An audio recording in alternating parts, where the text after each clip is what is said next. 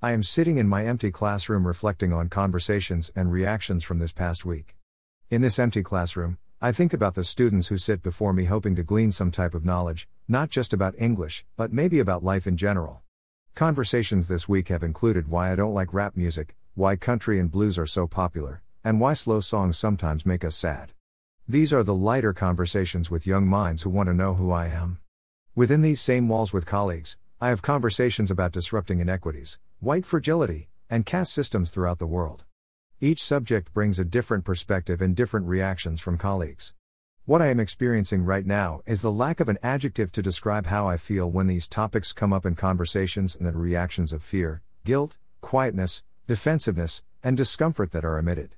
If a book, a conversation, or a situation can evoke this type of response, how will we ever communicate, learn, grow, and move forward? Watching how the talk of disrupting inequities has affected people close to me has caused me to pause and look through different lenses.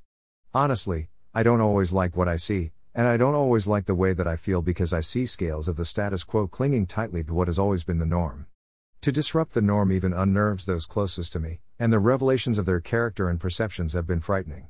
In the past 4 years, I have come to the realization that levels of progression are almost non-existent, and people are not who they believe they are. As a country, we have not made great strides. We have survived by attaching a band-aid to cover runny, never healing sores, and to hide the gashing wounds that leave ugly scars. That vision may seem grotesque, but doesn't it describe the state of our world right now that oozes with fear, division, and hatred while some people consider this the new world? If our world ever calms down, we are left with the scars of fear, brokenness, injustice, racism, denial, and inhuman behavior.